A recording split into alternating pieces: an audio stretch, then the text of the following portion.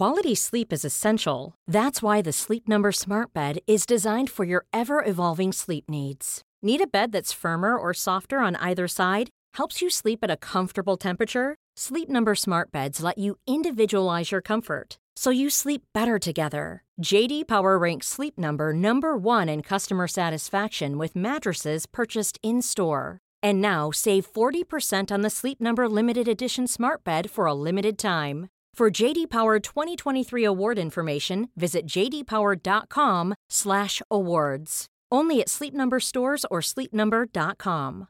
Hey, I'm Ryan Reynolds. At Mint Mobile, we like to do the opposite of what Big Wireless does. They charge you a lot, we charge you a little. So naturally, when they announced they'd be raising their prices due to inflation, we decided to deflate our prices due to not hating you.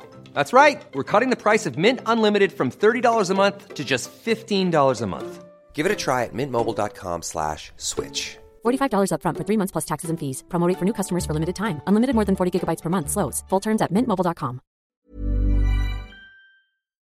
Hello and welcome to Made by Mamas, the podcast. I'm Zoe. And I'm Georgia. And we're here talking all things parenthood, tips and tricks, products we love, and brands that we can't live without. Let's get into it.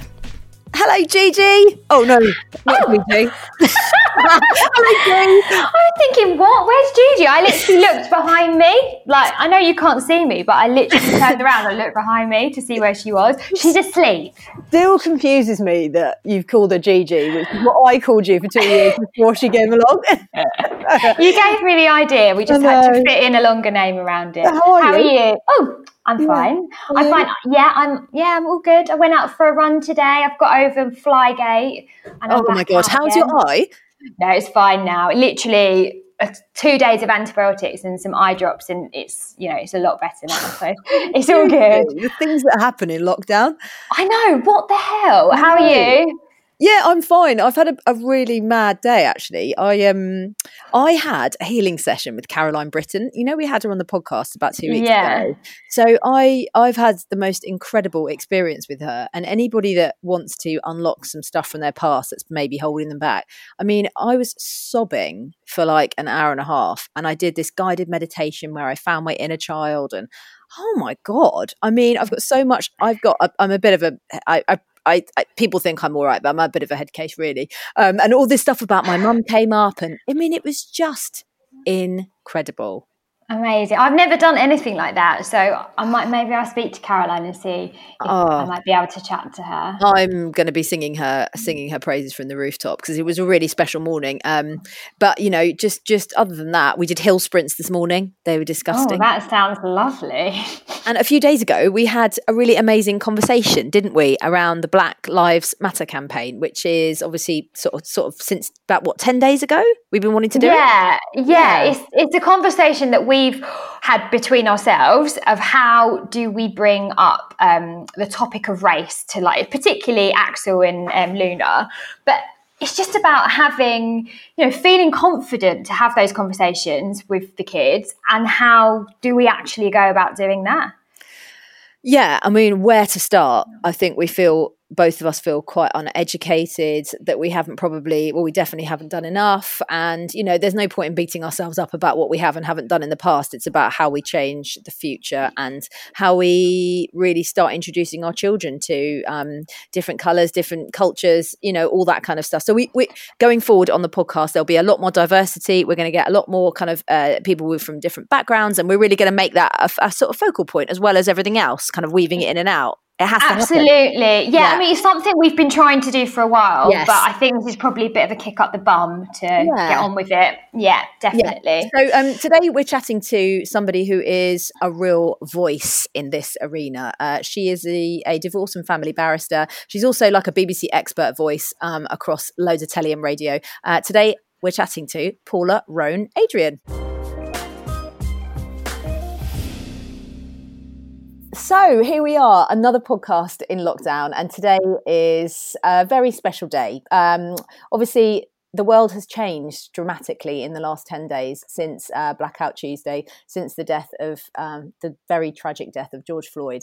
And I think we've all had a bit of an awakening, especially Georgia and I with this platform. We were proud of the diversity that we had in terms of the different voices and the different backgrounds, but we very much felt after everything started last Tuesday that we wanted to have a really raw and honest conversation about race. So we are feeling quite uneducated currently, but we know at the end of this podcast, we're both going to be feeling a lot more on top of things. Today, we are joined by a divorce and family barrister. Her name is Paula Roan Adrian. She's a mum of 3. She is an expert voice in this area, and she's just written a really fantastic piece for The Voice about how to talk to our children about racism. So let's welcome Paula to the podcast. Hello. Oh, yay! Hi Zoe. Hi JJ. Yay! Thank you so excited to have you on. We're really excited. I've just read your article actually. I read it a little while ago, but I just wanted to remind myself of it. Thank you so much. Yeah. I mean, where do we start? Yeah, I think both of us kind of want to start with saying, obviously, like, welcome and thank you for kind of kicking off the new direction of the podcast. Georgia and I think, are carrying, we talked about this, didn't we, in the chat that we had on the phone, a little bit of shame around the fact that we feel quite uneducated. We are actively anti-racist, both of us, but we haven't had those conversations with our children about race. And for whatever reason, that just hasn't been part of our parenting, which I feel quite embarrassed about. So we really want to change that and get your views on how we can really start educating our kids. Yeah, definitely. I mean, I think Zoe and I have there's been instances for both of us where we've pulled other people up on, racist behaviour, anything like that. We feel confident doing ourselves, but for some reason, we've never had these conversations with our children. And I guess we just don't know where to start. Well, ladies, I first of all want to start by saying that this discussion cannot be one that is based on either feelings of embarrassment or shame, because that is what has kept us from having this discussion for so long. Yeah. I have been sharing with my friends, like over the last, obviously, 10 days, why I haven't spoken about incidences where I have suffered racism. So they've read the articles that I've written recently and heard me on the radio. And they're saying to me, my white friends are saying to me, I didn't know that. I didn't know that happened. Why didn't you tell me? And I was like, I don't know. I don't know why I didn't say anything. I just didn't. I just got on. So I carry embarrassment. I carry shame that stopped me from feeling that I could express myself. Now, I know if I had done, my friends would have, cuddled me, hugged me, sympathised with me, etc. And yet I still didn't. And so the point is, we all have to challenge ourselves. We all have to look into, inside ourselves and ask ourselves about what is it that we want to do and we want to achieve out of this horrific killing. Yeah. And you've sort of spoken about, you've had people shouting, racial slurs at you in the street. Is that right? Yeah. So probably about 2 years ago, so not that long ago, I was stood right outside the Royal Courts of Justice on the Strand. And if anyone knows it, it's on a very busy road in central London. And you're stood in the middle of the road because it's so big, it's split by 2 different pedestrian crossings. And I was stood in the middle and I was waiting to cross to the other side of the road. And this white van was sitting in the traffic. And as they drove past, they shouted out the N-word, nice, loudly and clearly. And I looked around because I was like, well, who are they talking to? And realised that obviously I was the only one of colour on, and so they were talking to me. And as I was looking around, I was also very conscious that the other people who were stood there, they just all put their heads down. And I know that they were mortified, but, what more could they say? What more could they do?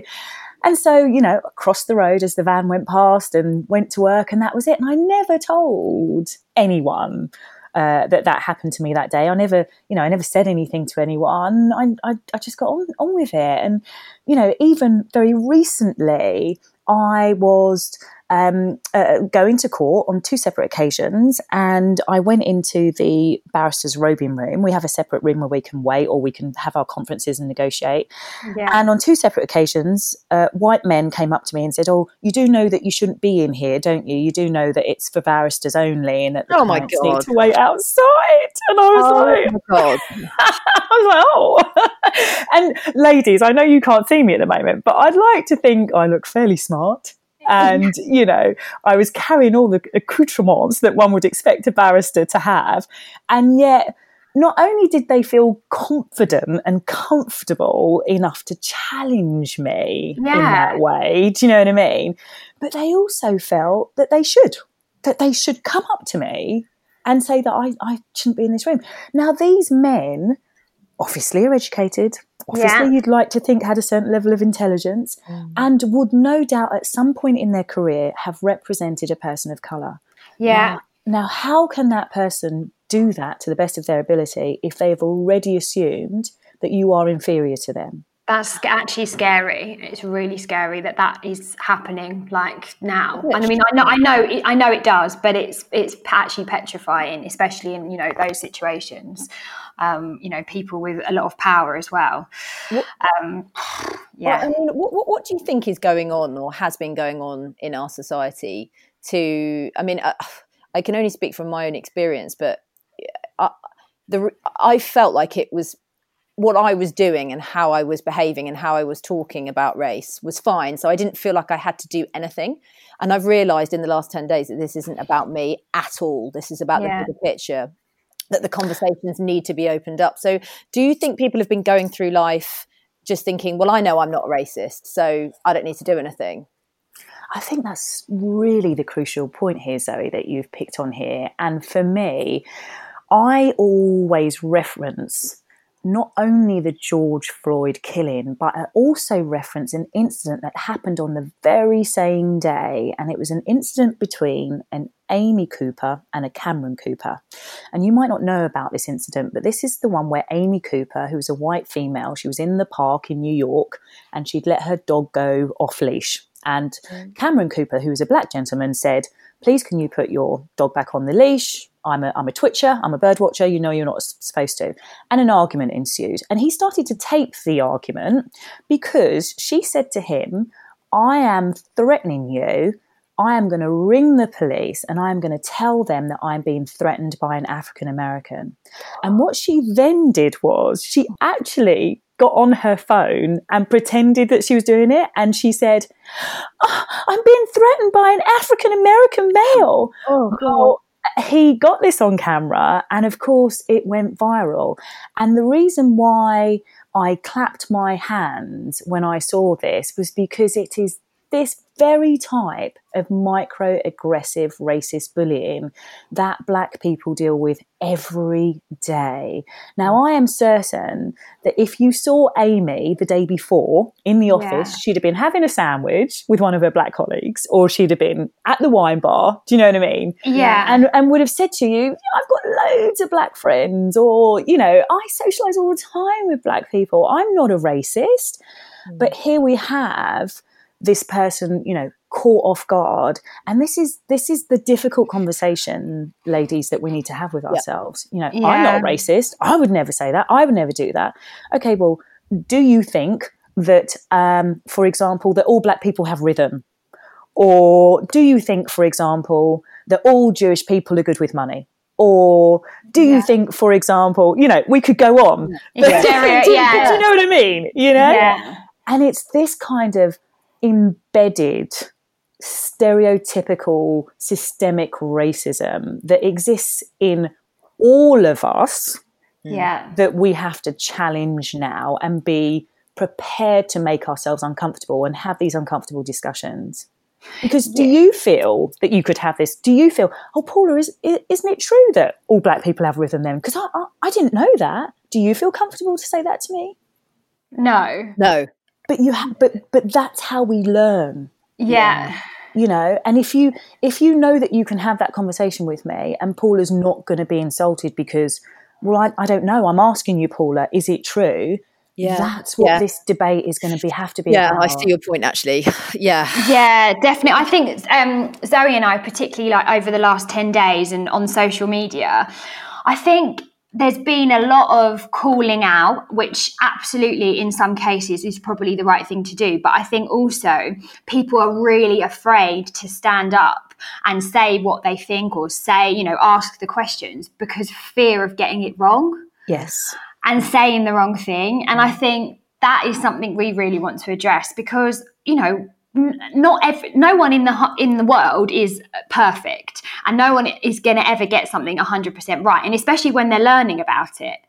So there are going to be mistakes. And I think we've got to be really kind to ourselves and, know that we might make mistakes. We might occasionally say the wrong thing by mistake and just out of, complete, just not being educated. Yes. Yeah. But we have to try.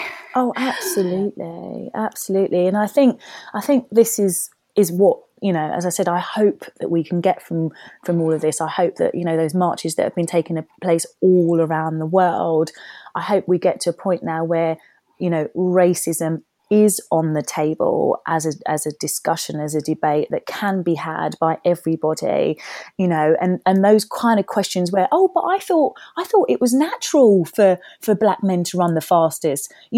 What if you have that view? Am I surprised? No. Yeah. Because you've grown up, if you've grown up in that particular era of since 1980, only seeing black men winning Olympic gold in the 100 meters. Yeah. So if you have that view, I can't say to you, ask me about it, but hang on, don't ask me about it because you're worried I might call you racist. Ask me about it. Why else wouldn't you have that view? Yeah. And this is why I'm saying it's the responsibility of all of us to challenge ourselves. Yeah. So kind of moving it on to our little ones.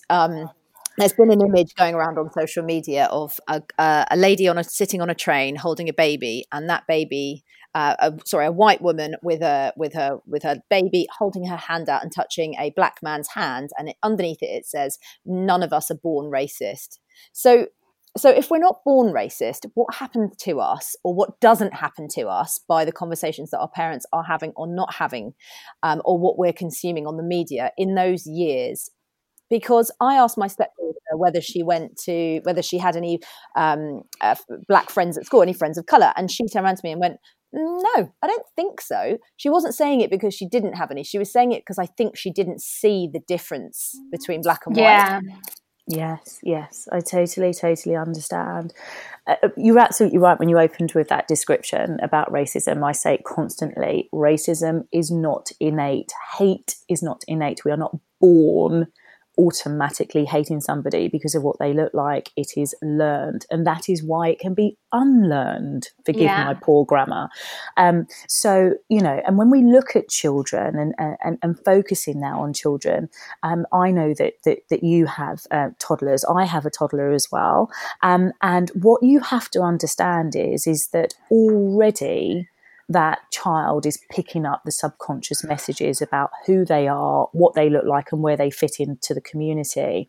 And let me give you an example. So, when my little man was at nursery, I can tell, when all my children have been through nursery, I can tell when they've had that, what does my family look like session in nursery?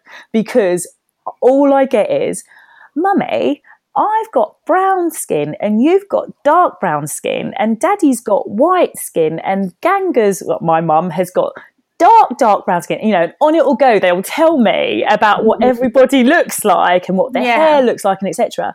And interestingly, at that small age, what I've noticed is that I have found that it's the children of who are from white British descent who struggle because they can never find the colouring pencil that matches Mummy's colour or Daddy's colour. Yeah. Whereas my children, there's lots of different brown pencils and grey pencils and black pencils. Yeah. They're fine. Do you know what I mean? So interesting. It's at that age that I think I have noticed that there's a difference for the children.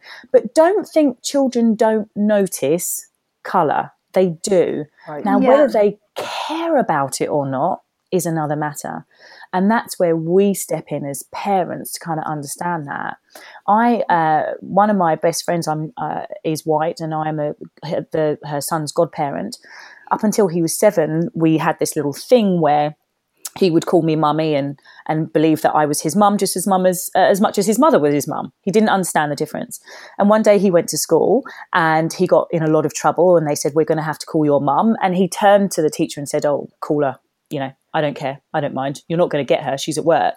And the teacher was like, well, that doesn't make sense. Of course I know where she is. I'm going to go and get her. So off the teacher went to get the mum and brought the mum back. And the teacher said to the son, why would you say that? I wouldn't be able to find your mum. I know where she is. I can find her. And the child said, well, that's not my real mum. And they both looked at him and they said, well, what do you mean? And he looked at his mum and he said, but mummy, you know that my real mum is Paula. And so this 10-year-old white child grew up believing that I was his real mum. Didn't once, he knew I was black. He very much knew I was black. It's conversations that we'd had around him, but it never once entered his mind that I couldn't physically have been his mother. Wow. And so, that is about education and allowing a child to be comfortable in their surroundings. Yeah, I was just going to pull up a stat. So I read a stat which said by 3 months of age, babies are already more comfortable with adults who have the same skin colour as their parents. So is it about familiarity? So that, your godson had seen you like for his whole life. So then he was very, very comfortable with you, and so comfortable that he thought that you were his real mum.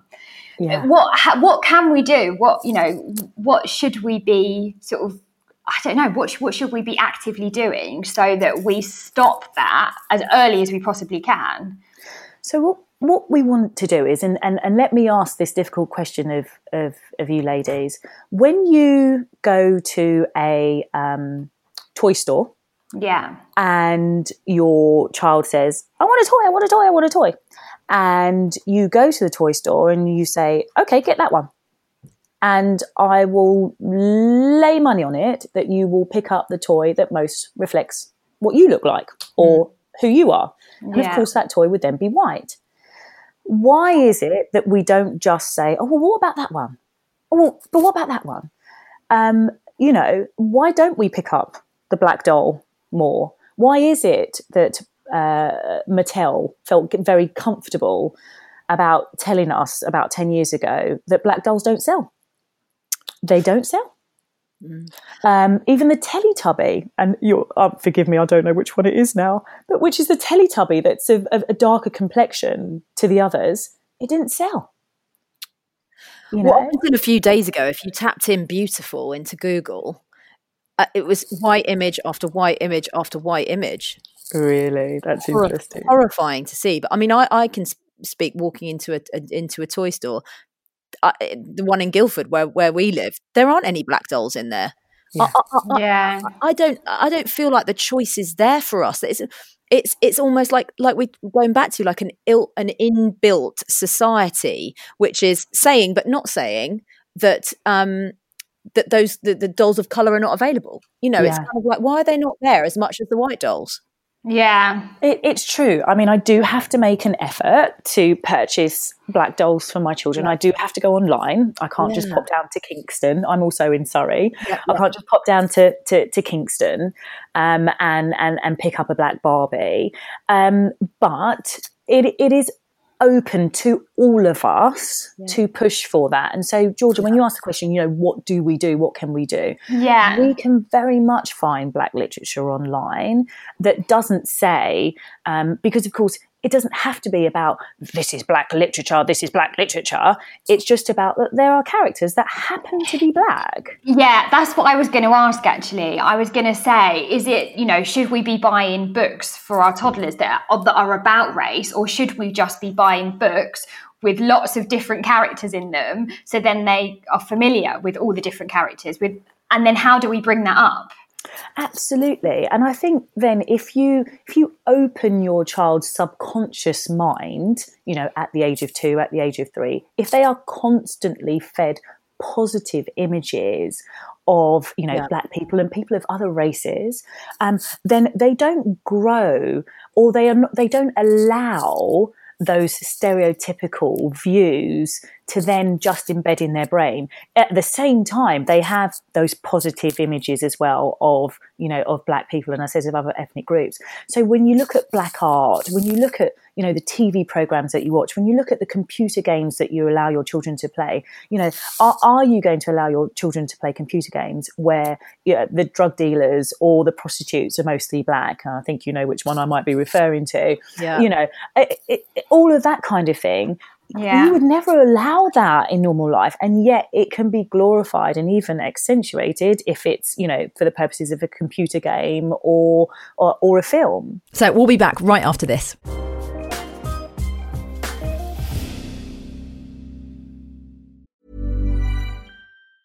There's never been a faster or easier way to start your weight loss journey than with PlushCare. PlushCare accepts most insurance plans and gives you online access to board-certified physicians who can prescribe FDA-approved weight loss medications like Wegovy and Zepbound for those who qualify. Take charge of your health and speak with a board-certified physician about a weight loss plan that's right for you. Get started today at plushcare.com/weight-loss. That's plushcare.com/weight-loss. plushcare.com/weight-loss. Quality sleep is essential. That's why the Sleep Number Smart Bed is designed for your ever-evolving sleep needs. Need a bed that's firmer or softer on either side? Helps you sleep at a comfortable temperature? Sleep Number Smart Beds let you individualize your comfort, so you sleep better together. J.D. Power ranks Sleep Number number 1 in customer satisfaction with mattresses purchased in-store. And now save 40% on the Sleep Number Limited Edition Smart Bed for a limited time. For J.D. Power 2023 award information, visit jdpower.com/awards. Only at Sleep Number stores or sleepnumber.com.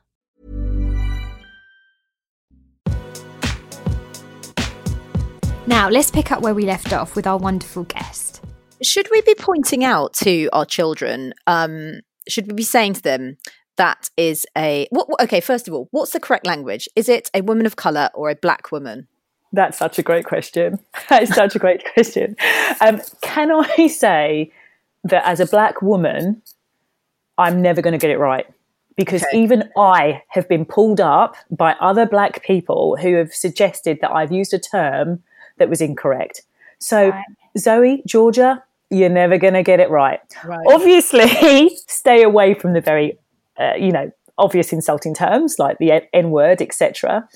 But when you talk, I refer to myself as being black. Yep. If you refer to me as being a woman of colour, I certainly wouldn't mind and be insulted by it.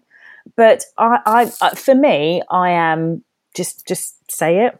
I think you need to be embarrassed about it. I don't think you need to be ashamed or hide away. And if you do say it and you think somebody's insulted by it, say to them, "Oh, I'm sorry. What would you prefer me to call you, or what would you prefer me to refer to you as?" Yeah. You challenge them. You get them to say to you, "Oh, well, hang on a minute. I wasn't happy with that. This is what I would prefer."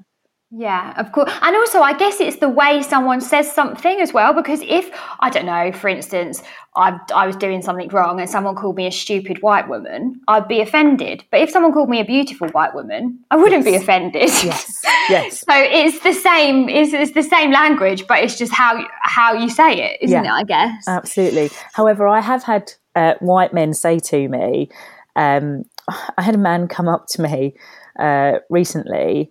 I was just walking down the street and he said to me, "Oh, wow, do you know what? You are so beautiful." And I went to say, "Oh, thank you," like all embarrassed and shy. And as I was about to say that, he said, "It's such a shame you're black." That is shocking. Yeah.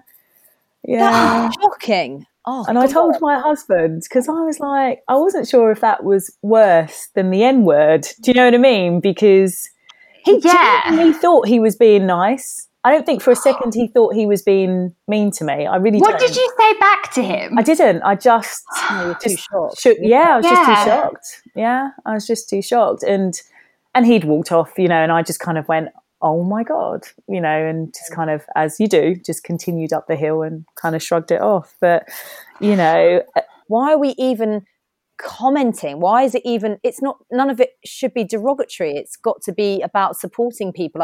I feel like I'm so confused as to why people still feel the need to do it.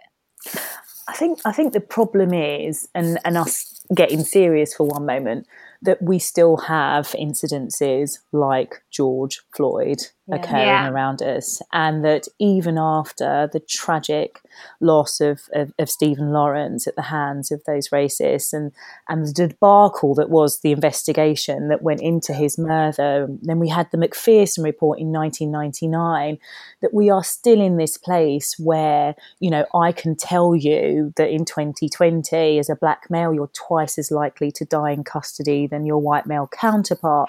I can tell you that you are 47 times more likely to be stopped by the police than your white counterpart. And yet we only make up 3.3% of the population. And so, you know, we're still dealing with systemic racism. We're still dealing with an issue that, quite frankly, has never properly been dealt with. No. Yeah. And so do you think that's just down to that instilled racial bias in, you know, I don't know, the police or, you know, whatever authority that is? Is that where it comes down? Like, is that what it comes down to? I think it comes down to all of us. I think it comes down to all of us, once again, not being prepared to challenge what we hear and see, because a lot of the time, you know, thinking back over my 20 years of my career, I've let things go, ladies. I haven't challenged things. I've had two particular instances where I was told to make a formal complaint, and I didn't. I didn't, because I wanted to get up the next day, go to work, and get on with my life. But it was easier for me to do that. So please don't think for a second that I do not understand that people want to forget about this now.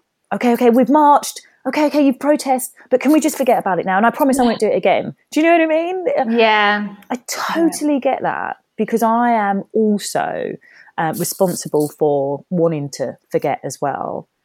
But I just don't think we can afford to do that anymore.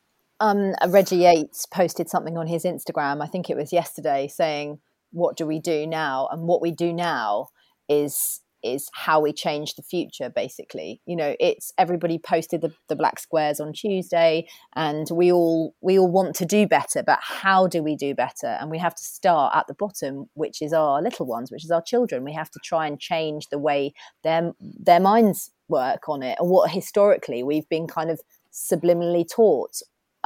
So I feel like Georgia and I are really passionate about that. I actually feel, again, a bit of anger that I haven't brought more books of different races into the house. I just haven't done that. I don't know why I haven't done that.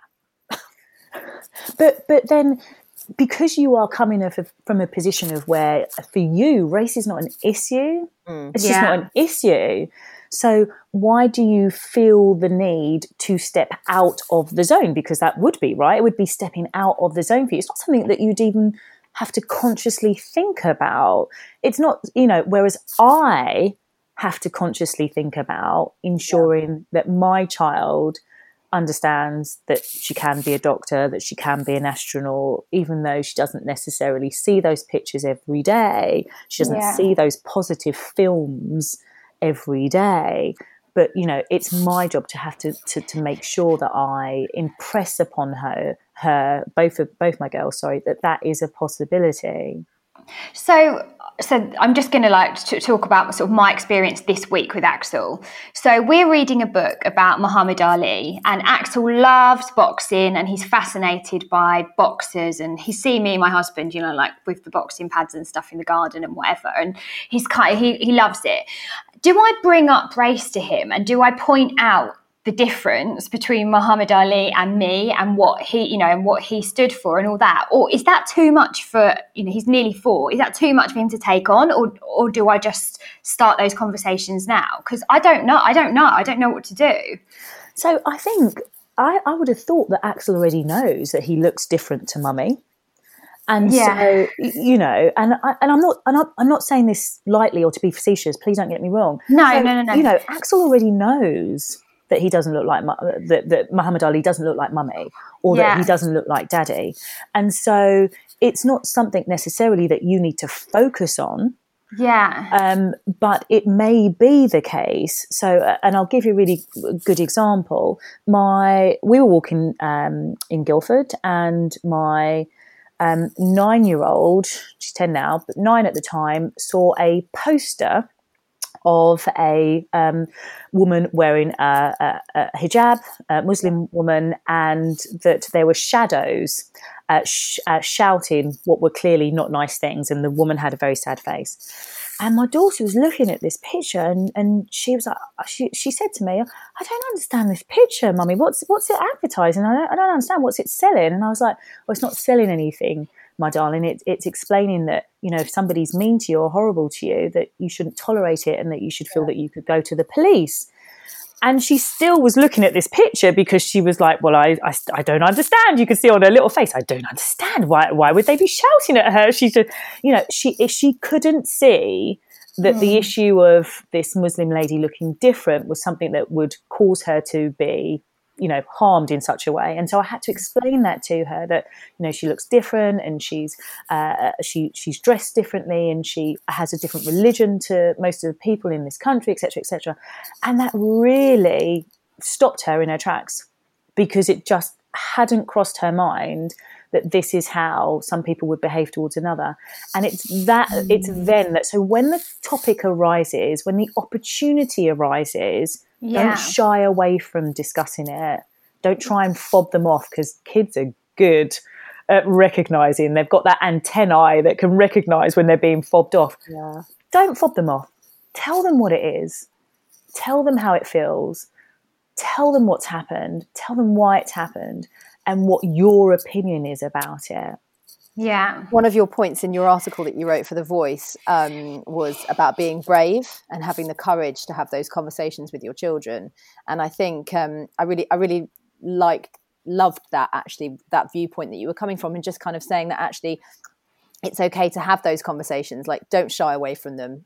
These are really, really important ones. And if you want to sit down with your kids and start opening up the conversation, do we start saying that, you know, people look different to us, and people, you know, my point is that we discuss different cultures with people, but when it comes to the way people look, we're not so ease with it, are we? Yeah, very true. But as I said, you know, even from 2.5, we were already teaching our children to identify themselves, and we're already teaching our children to recognise how their friend looks different to them, you know, in that drawing that family fit. What does your family look like? You know, that exercise in itself is an example of how we are teaching children to already notice the differences. So they do know. And so I don't think we need to be fearful about that. And this whole being brave reference that I made in the article is because, you know, if you've ever been out to dinner or you've ever been in a public space, your children will ask the most embarrassing toe-curling questions that they could possibly do,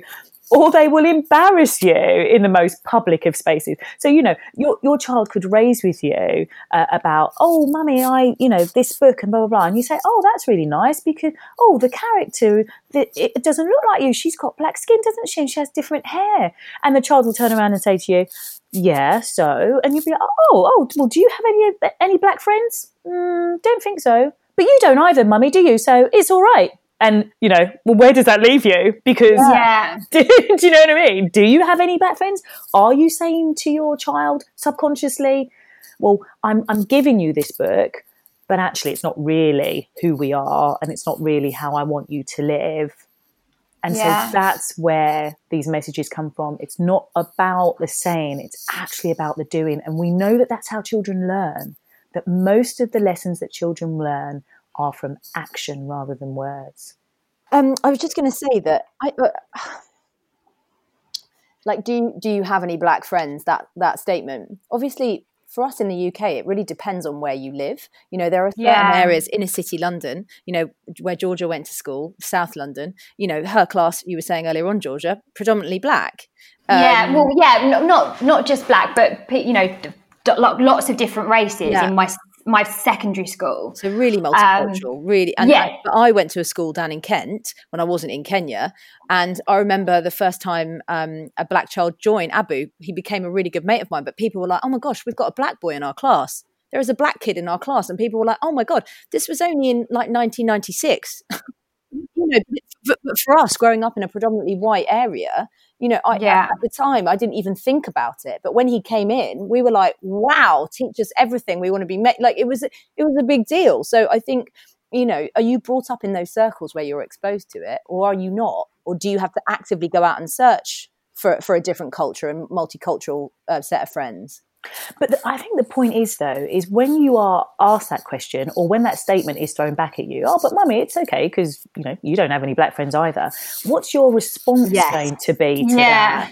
Why is it? And it might just be, well, there's no black people around here, is there? Or, we don't live in a community where there's many black people. Do you think that I would have a black friend if I met one? Ask them that, so that this is about exploring. But do you not see me as having black friends? Because this is what's the message that we're trying to get across. How does your child see you? Because, children are remarkable at identifying very obvious things that we've done a very good job of pretending don't exist. Yes. Yeah. Because we were both saying, weren't we, Zoe? Like, both of us right now live in predominantly white areas. And these are the areas where our kids are going to be going to school with probably mostly white kids. So when do we have the chance to have those conversations with them? If they don't see many black kids, they don't have many black friends. How are we going to have those conversations? And I think that really helps. Like it's saying, well, if I met a black lady, would I not be friends? Would I be friends with her? But I also it's that go to school. Like I don't want my kids to go to school in a class of 30 where 29 of them are white. Like I want my children to be exposed to all different kinds of races and cultures. And I can't stand, I'm not saying the name of the school, but there's a school near here where my stepdaughter went, and it was just, blonde hair, blue eyed children. There wasn't any faces of color. And I had a real problem with that because that was not my upbringing in Kenya. And that's not kind of what I want I want them to be exposed to all different sides. But if they're not going to get it at their school, they've got to get it from home. Exactly. Absolutely. Absolutely. And literature is great for that. Literature is a really easy, simple, uncontroversial way of getting colour into the life of your child without flagging it up as this issue that you might be still uncomfortable with. So, there are fantastic, obviously, authors of Black and Black and African origins who have written, amazing books, but you don't automatically assume that the author's black. Well, the minute that you give your child that book and they say, oh, mummy, I really liked that book, or oh, daddy, I really like that book, let's get some more on this author. And then you flick through to the back and you see that the picture is of a black person, and you read about their story and about their life and where they come from, etc. Again, it's just a really simple, easy way of expanding your child's exposure, for want of a better word, to, other people that don't look like them, sound like them, or may have come from a lifestyle that they have. Yeah. Wow. Oh, Paula, I know there's so much to think about. Just quickly, in terms of books that we can start introducing into the home, do you have any good pieces of literature that we could start introducing to our kids? So I think as an adult, because I did think about this question, and for me, books for children, there is a lot out there. I mean, you can just Google it, and you're going to find so many that are relevant for children of all ages. But the book that I wanted to recommend is one that I have read and have really, I've gone back and read it over and over and over and over again, is a book called How to Argue with a Racist. The author is Adam Rutherford, and he is a scientist. He's a geneticist, and he essentially debunks all those stereotypes that we all grew up with and all had. And he explains it in a scientific way and essentially leaves you thinking, why do racists exist? Because surely if everybody just read this book, you would realise how idiotic the whole concept of race and racism is. And it really pushes you to kind of step back and look at your own beliefs and thoughts and feelings that you had yourself and that you never challenged because you just assumed, well, it must be right because that's what I've seen all along. You know, it's what I've grown up with. Wow. And this book really challenges you. So yes, I would definitely recommend How to Argue with a Racist. Okay, brilliant. I'm ordering Thank you. right now. Yeah. Thank you so much for coming on and speaking so honestly. And I really appreciate it because, you know, as we've said, sometimes it can be an uncomfortable conversation, but I feel like that wasn't. And I feel like, no, going forward, we've got a real job to do. Well, I'm so honoured, ladies, to be on. So thank you so much. Wow. I mean, I'm so glad we had that conversation. I really am. I feel so much better equipped to have the conversations, and also when those awkward instances occur, I'll know what to say and I'll know that I'm saying, well, I guess I'm saying the right thing. Yeah, and I think that's just a really amazing start point, isn't it, for us and for everybody that's listening. We just got to keep having those conversations. But she was amazing. She's so educated and articulate, and I love the fact that she sort of held her hands up and said, you know what, I get it wrong sometimes as well, and I've said the wrong thing. And I think it's all about, like she said, you know, if you say something and you see some, you know, you might have offended, you know, you just turn around and say, well, you know, I'm sorry if I've said something wrong. What would you like me to say? And I think that's a really good starting point. Have a bit more confidence with it as well. Absolutely. And if our children, you know, if our children see us acting in that way, we are bringing them up to be actively anti-racist, and, you know, we'll be in a different position in 20 years' time. I really hope so. Listen, thank you so much for listening to today's podcast. As always, you can rate, review and subscribe. And please, if you get a chance, to give us a little 5-star when you're going in there to rate for us. That would be nice. Yes, please. And do drop us a message at Made by Mamas or on Zoe's own channel at Zoe Hardman. And we'll be back on Tuesday with another great episode. Have a fantastic weekend. Thanks for listening to the podcast. We know times are very difficult right now, and if you want any more information about coronavirus, go to nhs.uk/coronavirus. Hey, it's Danny Pellegrino from Everything Iconic. Ready to upgrade your style game without blowing your budget? Check out Quince. They've got all the good stuff, shirts and polos, activewear, and fine leather goods, all at 50 to 80% less than other high-end brands. And the best part? They're all about safe, ethical, and responsible manufacturing. Get that luxury vibe without the luxury price tag. Hit up quince.com/upgrade for free shipping and 365-day returns on your next order. That's quince.com/upgrade. When you need mealtime inspiration, it's worth shopping Kroger, where you'll find over 30,000 mouth-watering choices that excite your inner foodie. And no matter what tasty choice you make, you'll enjoy our everyday low prices, plus extra ways to save, like digital coupons worth over $600 each week. You can also save up to $1 off per gallon at the pump with fuel points. More savings and more inspiring flavors make shopping Kroger worth it every time. Kroger, fresh for everyone. Fuel restrictions apply.